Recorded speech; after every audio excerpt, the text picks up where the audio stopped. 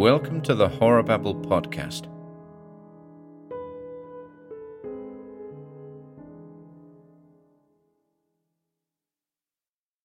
An Inhabitant of Carcosa by Ambrose Bierce.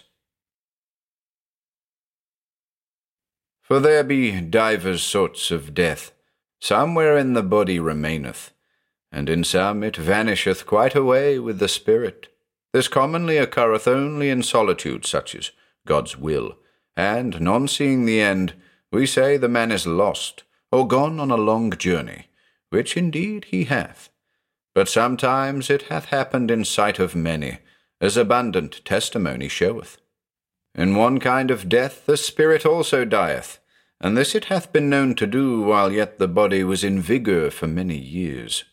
Sometimes, as is veritably attested, it dieth with the body, but after a season is raised up again in that place where the body did decay.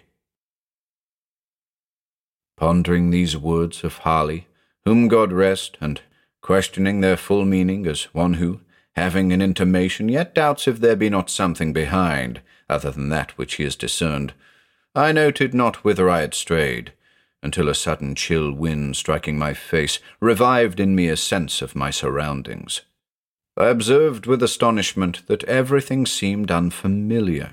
On every side of me stretched a bleak and desolate expanse of plain, covered with a tall overgrowth of sere grass, which rustled and whistled in the autumn wind with heaven knows what mysterious and disquieting suggestion.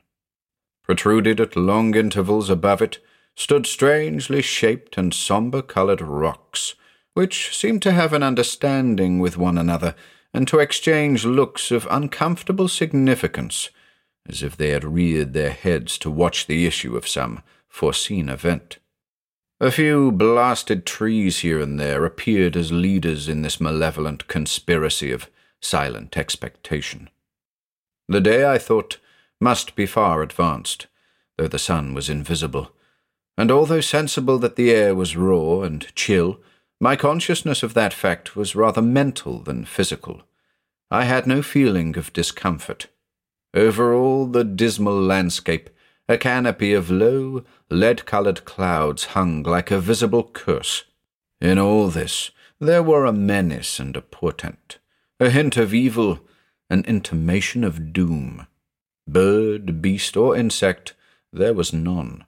The wind sighed in the bare branches of the dead trees, and the grey grass bent to whisper its dread secret to the earth. But no other sound nor motion broke the awful repose of that dismal place. I observed in the herbage a number of weather-worn stones, evidently shaped with tools. They were broken, covered with moss and half-sunken in the earth. Some lay prostrate, some leaned at various angles, none was vertical. They were obviously headstones of graves, though the graves themselves no longer existed as either mounds or depressions. The years had levelled all. Scattered here and there, more massive blocks showed where some pompous tomb or ambitious monument had once flung its feeble defiance at oblivion. So old seemed these relics, these vestiges of vanity and memorials of affection and piety, so battered and worn and stained, so neglected, deserted, forgotten the place, that I could not help thinking myself the discoverer of the burial ground of a prehistoric race of men, whose very name was long extinct. Filled with these reflections, I was for some time heedless of the sequence of my own experiences. But soon I thought, how came I hither? A moment's reflection seemed to make this all clear and explain at the same time, though in a disquieting way, the singular character with which my fancy had invested all that I saw or heard. I was ill.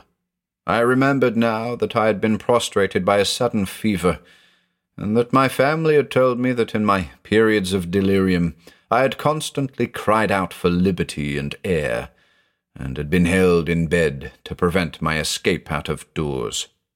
Now I had eluded the vigilance of my attendants, and had wandered hitherto to where? I could not conjecture. Clearly I was at a considerable distance from the city where I dwelt, the ancient and famous city of Carcosa. No signs of human life were anywhere visible nor audible. No rising smoke, no watchdog's bark, no lowing of cattle, no shouts of children at play. Nothing but that dismal burial place with its air of mystery and dread, due to my own disordered brain. Was I not becoming again delirious, there beyond human aid? Was it not indeed all an illusion of my madness? I called aloud the names of my wives and sons, reached out my hands in search of theirs, even as I walked among the crumbling stones and in the withered grass. A noise behind me caused me to turn about. A wild animal, a lynx, was approaching.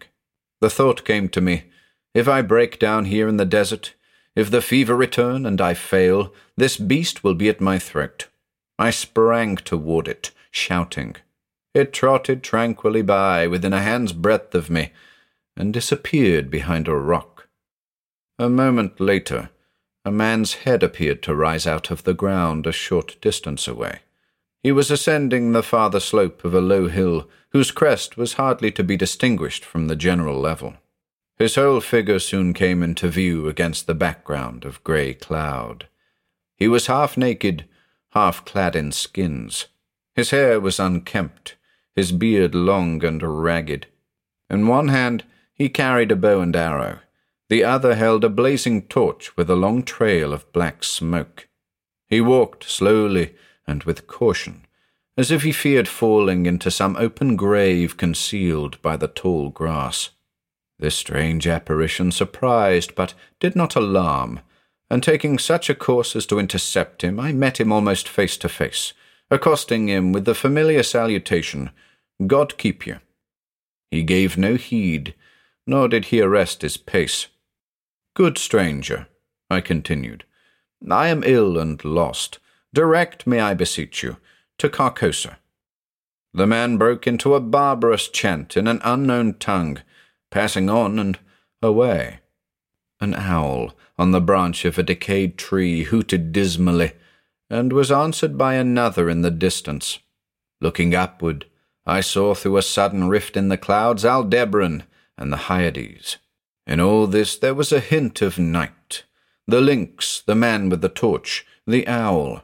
Yet I saw even the stars in absence of the darkness. I saw, but was apparently not seen nor heard. Under what awful spell did I exist? I seated myself at the root of a great tree, seriously to consider what it were best to do. That I was mad, I could no longer doubt, yet recognized a ground of doubt in the conviction. Of fever, I had no trace. I had, withal, a sense of exhilaration and vigour altogether unknown to me, a feeling of mental and physical exaltation. My senses seemed all alert. I could feel the air as a ponderous substance. I could hear the silence. A great root of the giant tree against whose trunk I leaned as I sat held enclosed in its grasp a slab of stone, a part of which protruded into a recess formed by another root. The stone was thus partly protected from the weather, though greatly decomposed. Its edges were worn round, its corners eaten away, its surface deeply furrowed and scaled. Glittering particles of mica were visible in the earth about it, vestiges of its decomposition. This stone had apparently marked the grave out of which the tree had sprung ages ago. The tree's exacting roots had robbed the grave and made the stone a prisoner. A sudden wind pushed some dry leaves and twigs from the uppermost face of the stone. I saw the low-relief letters of an inscription and bent to read it. God in heaven, my name in full, the date of my birth, the date of my death.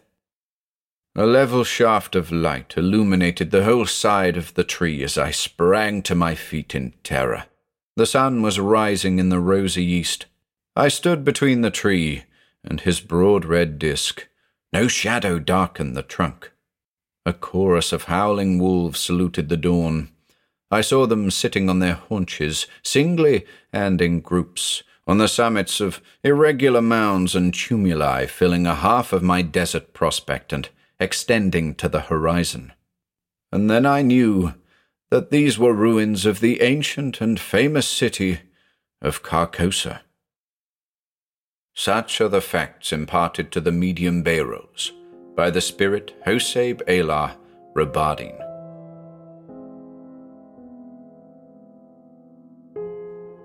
Hello ladies and gents, Ian here. Be sure to pop on over to our YouTube channel or Facebook page for regular updates. If you'd like to support our work, please consider taking a look at our Patreon or Bandcamp pages, or search for us on Audible. You'll find links to everything on our website, horrorbabble.com/links.